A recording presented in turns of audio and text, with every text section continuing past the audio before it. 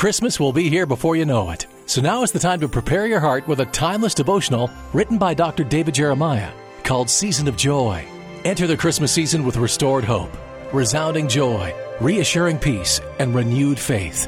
This inspirational book is yours for a gift of any amount in support of Turning Point. And for a gift of $100 or more, you'll receive a 4-pack to share the Season of Joy with others. Learn more at davidjeremiah.ca. That's davidjeremiah.ca.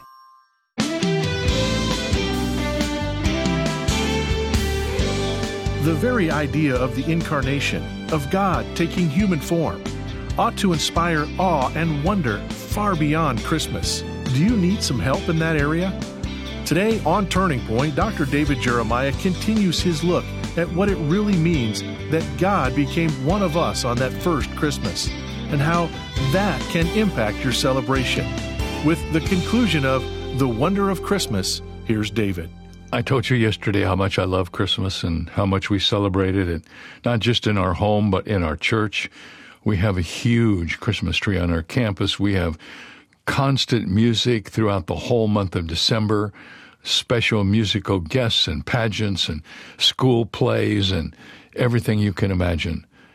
To say how much we appreciate the fact that God so loved us that He sent His Son to be our Savior. Surely that's the Christmas message, if there is one, ever to be celebrated. That's the one. And during this year, in Times Square, through the generosity of a businessman, we have a Christmas message up on one of the big screens there throughout the whole month of December, even into the new year. It's a real interesting thing to realize how hard we have to work each year to make sure we keep Christ in Christmas. He's pushed to the curb on many occasions. But here at Turning Point at Shadow Mountain Church, in our hearts, we know the meaning of this season, that God has come to be with us through His Son, the Lord Jesus Christ. Hey, if you haven't already ordered the devotional for the new year, I'm going to keep telling you about it every day until I can't tell you about it anymore. It is a beautiful 392-page devotional guaranteed to help you get started right every day in the new year. A devotional reading for every single day. And we want you to have this beautiful devotional as a thank you for your year-end gift to Turning Point. Each year we tell you that in June and in December we make a very special invitation to everyone to jump in and help us with a great year-end gift to get us going for the new fiscal year and for the new calendar year.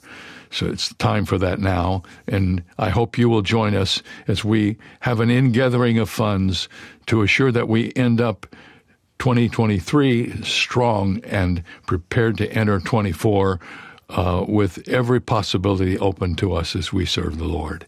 Thank you for your gift, and to say that in a more tangible way, simply ask for the devotional Walking with Jesus, and it will be on its way to you before you know it. Let's get started with part 2 of The Wonder of Christmas. Over the years, as I have read about the Incarnation, I have found writer after writer who has ended up at this point of just astonishment at this doctrine. Not so much to explain it, because it's almost unexplainable. There's never been anything like it. There's no precedent for the Incarnation. God becoming a man. In his famous book, Mere Christianity, C.S. Lewis wrote this: the second person in God, the Son, became human himself, was born into the world as an actual man, a real man of particular height, with hair of a particular color, speaking a particular language, weighing so many pounds. The eternal being who knows everything and who created the whole universe became not only a man, but before that a baby, and even before that a fetus inside a woman's body. God becoming man. Frederick Buechner says, the claim that Christianity makes for Christmas is that a particular time and place God came to be with us himself. When Quirinius was governor of Syria, in a town called Bethlehem, a child was born who, beyond the power of anyone to account for, was the high and lofty one, made low and helpless The one whom inhabits eternity comes to dwell in time. The one whom none can look upon and live is delivered in a stable under the soft, indifferent gaze of cattle. The Father of all mercy puts himself at the mercy of us all. Find there's the way St. Augustine wrote about it more than 1,500 years ago. When he contemplated it, he said this. Listen carefully to these words. Man's maker was made man, that he, the ruler of the stars, might nurse at his mother's breast, that the bread might hunger, that the fountain might thirst, that the light might sleep, that the way might be tired in its journey, that the truth might be accused of false witnesses, that the teacher might be beaten of whips, that the foundation might be suspended on wood, that strength might grow weak, that the healer might be wounded, and that life might die. There's a disconnect in every one of those phrases if you want to accept that in the normal way. But it isn't normal. It's mysterious. It's beyond anything we've ever tried to complicate in our own lives with our words. When we try to explain it, we lose the wonder of it. It is just true. God became man. He became one of us. I used to say, people, look at your neighbor. God became someone just like your neighbor, only better looking. God became one of us. I don't know what you think when you hear all these words by men, but they stretch my mind to the breaking point. How many of you know that if you could understand everything about God and his plan of redemption, wouldn't be much of a God, would it? God is higher than we are. His word's beyond our comprehension often. He's a God who has revealed himself to us in his Son, but there's so much of God that we don't understand and will never understand until we get to heaven someday. There's nothing you can compare it to. The God of the universe, the creator of all, ordained in his wisdom to come down to earth and confine himself to a human body like yours and mine, and to walk among us so that he might ultimately go to a cross and die for us. Let us wonder at the mystery of Christmas. And let us wonder at the meaning of it as well. I do not believe we will ever be able to fully comprehend the mystery of the incarnation, even in heaven. But I do believe we can discover the meaning of it. In the simplest terms, the incarnation, the coming of Christ, means that God is with us and that God is for us. Over the years as a pastor, I have run into a lot of people who view God as an angry tyrant who's waiting to jump on them as soon as they do something wrong.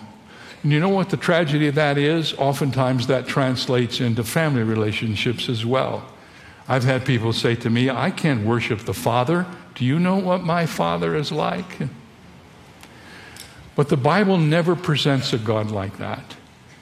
The Bible says that Jesus did not come into this world to condemn the world, but that the world through him might be saved.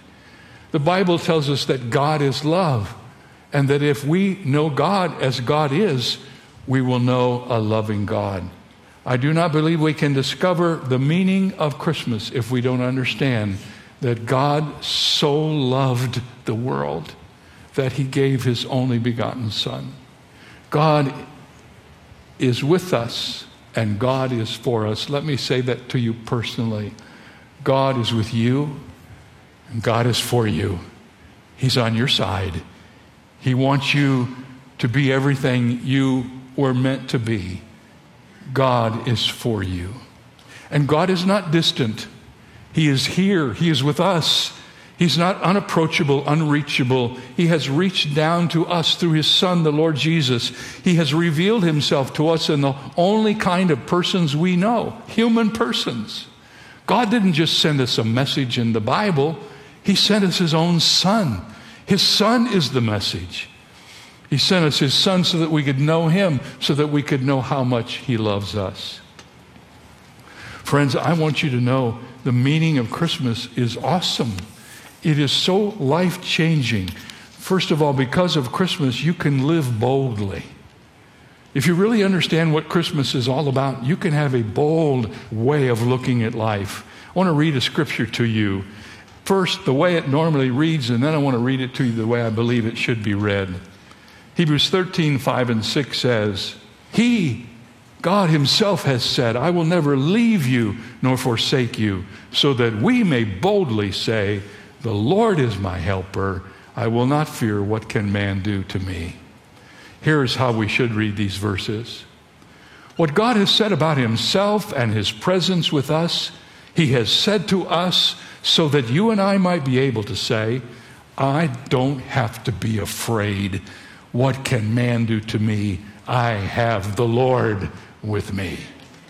In these days when fear seems to dominate so many places, what a joy it is to know that the God of heaven, the creator of the universe, has come down in the person of the Lord Jesus Christ, and when we accept him as our Savior, the same mystery of his coming into this world is expressed in his coming into our lives.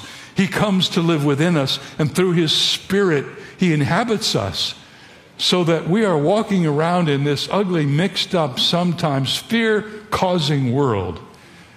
We have a smile on our face because the Lord Jesus Christ lives within us, and we do not have to be afraid. Psalm 27 contains a similar truth. The Lord is my light and my salvation. Whom shall I fear?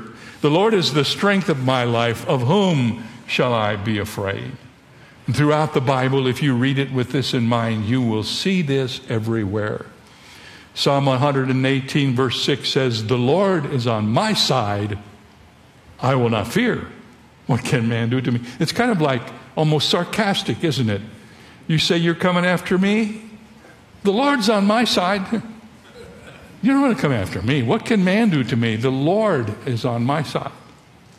Here is the truth of Christmas brought down to the everyday experience of each one of us. When we're in difficult circumstances, we are never there alone. He is with us. He's promised that a part of his coming to be one of us is that he might be with us in the midst of our challenges. In the Christmas rush, in the disappointment of the year, in the preparation of the new year, in all of the things that touch our lives, he is there. He is there with us. On a September morning back in 2001, as he was searching for bodies amid the wreckage of the Twin Towers, Frank Sliccia stumbled across a 22-foot tall steel beam cross. Some of you remember this. The collapse of Tower 1 on Building 6 had created a chamber in the clutter, and through the dusty sunrise, Frank spotted this cross. No winch had hoisted it, no cement had secured it. The iron beams stood independent of human help. Several days later, engineers realized the beams of the large cross came from two different buildings. When one crashed into another, the two girders bonded into one, forged by the fire. And when people would ask, where is God at 9/11? Where is the Almighty in the midst of all the trouble? Frank and his friends would say, the cross is in the midst of the crisis. He's always there. Christ is in the midst of the crisis. He's come down for that purpose. How wonderful it is to know that while we don't know what the future holds, we know who holds the future. And we know that we can walk into the future with joy.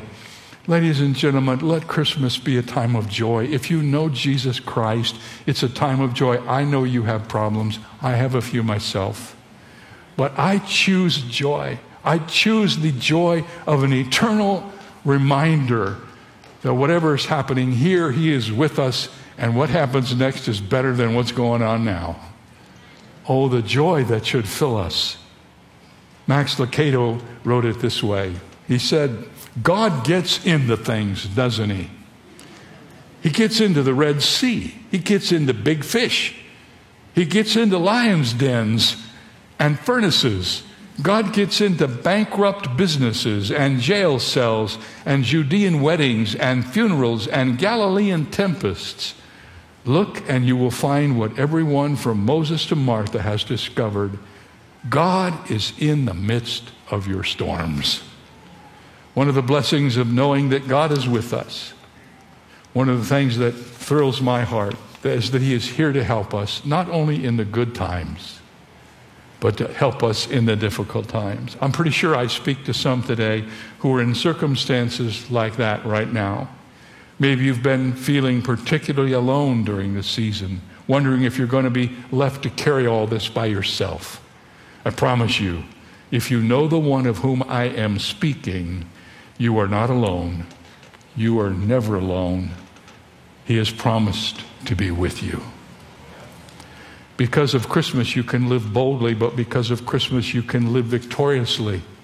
There's a marvelous passage of Scripture, once again in the book of Hebrews.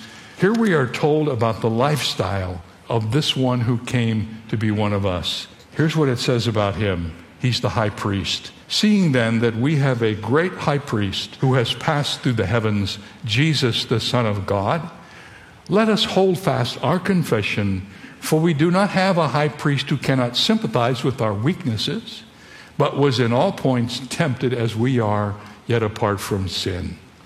What that says is that Jesus Christ came here not just to be our Savior, but to walk on this earth and live with us. And as He lived with us on this earth, He experienced everything we experienced. The Bible says there's no temptation that you and I have ever faced that He did not face.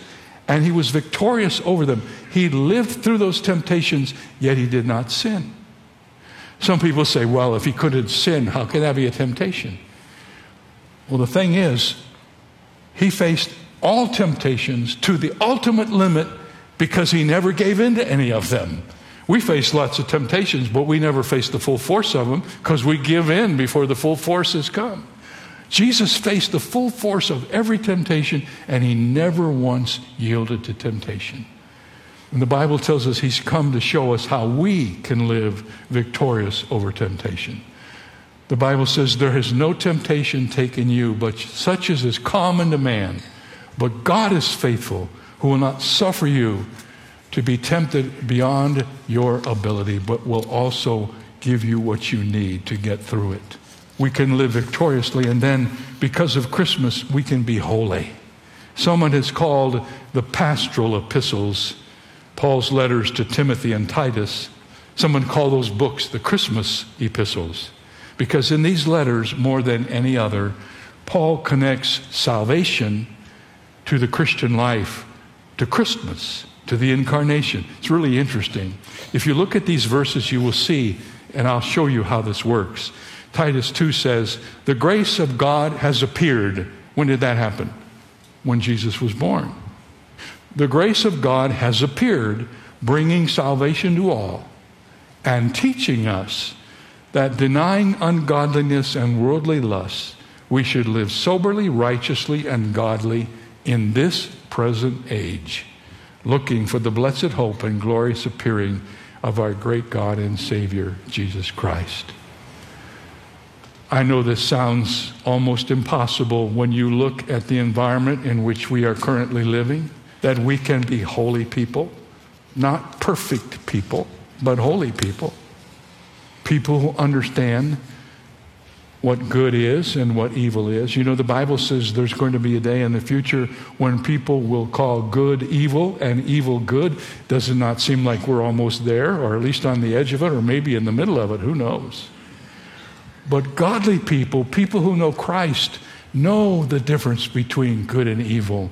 And because Jesus has come to live within us, I used to tell people that when you become a Christian, God gives you an automatic sin alarm system. And when you start to do something that God doesn't want you to do, that little alarm system goes off. Can I get a witness? You say, I didn't have that before. No, you didn't have you get the alarm system. It's part of the original equipment of salvation.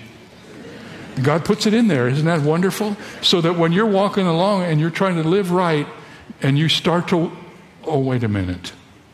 I've had people come to me and say, you know, Pastor Jeremiah, since I became a Christian, I stopped doing this, and this. And I've thought, I haven't preached on any of that. But you know what? The Holy Spirit's the best preacher in the whole world. The Bible says He's come to convict us of sin. And when we get saved, when we become Christians, we get that automatic sin alarm system.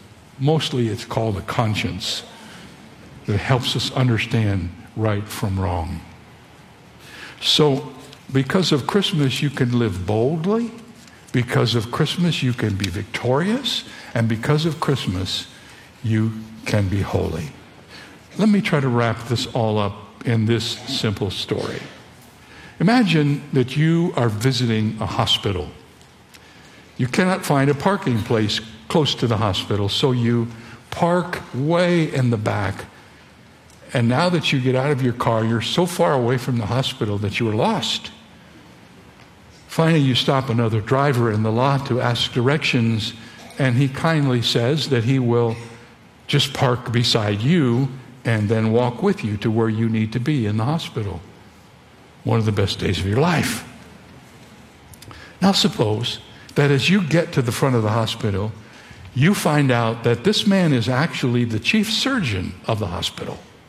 And as you near the door, he adds, and oh yes, this is my parking place right here, right next to the door.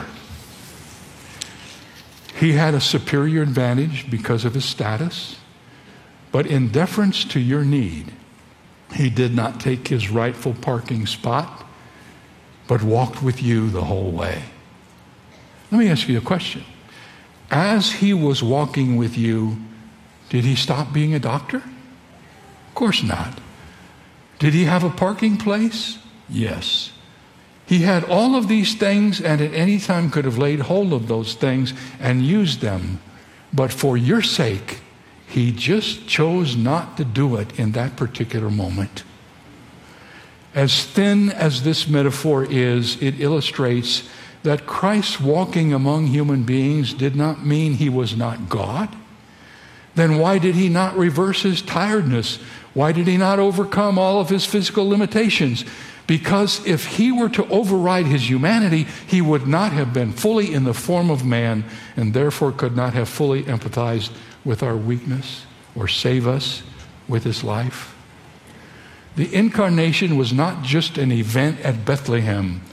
The incarnation was the moment-by-moment choice of Christ to lay down his privileges, to lay down the rights he had as God, and to acquiesce to ungrateful sinners every second in order to effect our salvation. He loves you that much that he would lay aside, the Bible says in Philippians, he laid aside his privileges, his reputation. The theological way to say it is he voluntarily gave up the independent use of his attributes that he might identify with us. So it is true to say we do not have a high priest who cannot identify with our problems.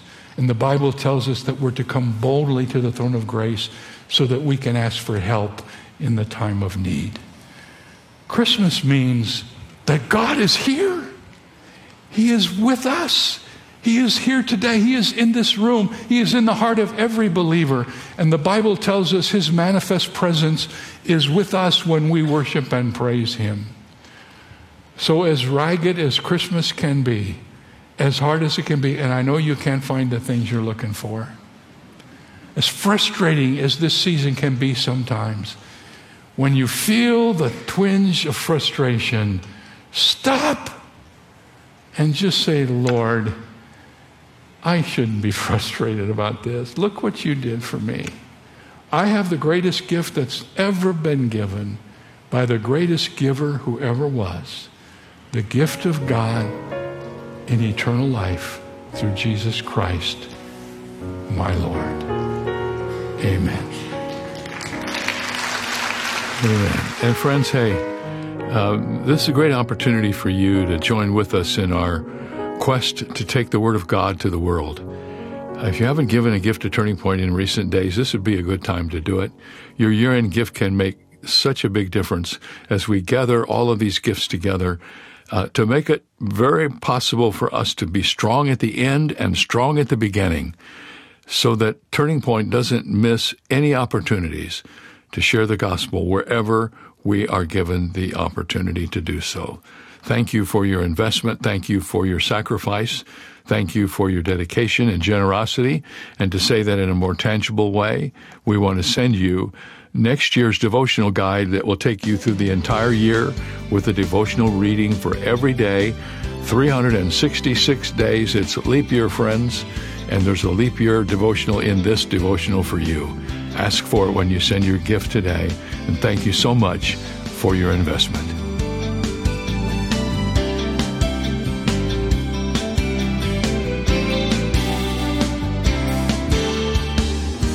For more information on Dr. Jeremiah's special messages for Christmas, please visit our website, where you'll also find 2 free ways to help you stay connected: our monthly magazine, Turning Points, and our daily email devotional.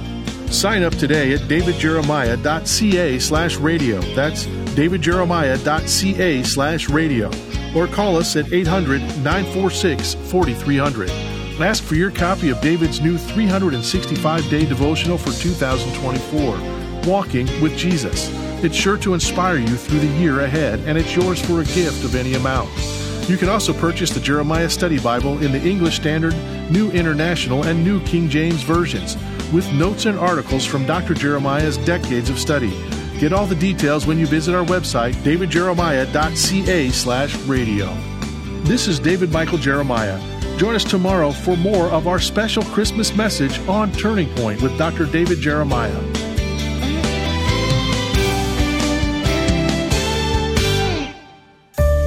If you've enjoyed today's program with Dr. David Jeremiah, you might be interested in hearing it again at your convenience. Stay connected to Turning Point by visiting our website at davidjeremiah.ca or by downloading our free Canadian mobile app. The app can be found by searching for Turning Point Canada on your smart device app store. Create an account and order digital resources from today's program with easy one-click checkout at davidjeremiah.ca. Do you believe Jesus is with you in every moment? One of the best ways to instill this truth is by spending time in reflection and prayer. Dr. David Jeremiah makes this easy with his new 365-day devotional called Walking with Jesus. This exclusive book is available for a gift of any amount in support of Turning Point. And for a donation of $120 or more, you'll receive the devotional 4-pack, perfect for gifting. Learn more when you visit davidjeremiah.ca. 2 of my favorite characters in the Christmas story are Anna and Simeon, 2 elderly saints who were among the first to see Jesus publicly. Mary and Joseph had taken Jesus up to the temple in Jerusalem a few weeks after he was born, and there Simeon and Anna saw him and recognized him immediately. They had been waiting all of their lives for the birth of the Messiah, and they knew Jesus was him. I think a lot of people don't see Jesus at Christmas because they're not looking for him. When we look with eyes of faith, we see things we might otherwise overlook. And if there's one person we ought not overlook at Christmas, it's Jesus. This is David Jeremiah, and that is the Christmas story on Route 66. Driving the word home this Christmas on Route 66. Log on to Route66Life.com and get your roadmap for life. Start your journey home today.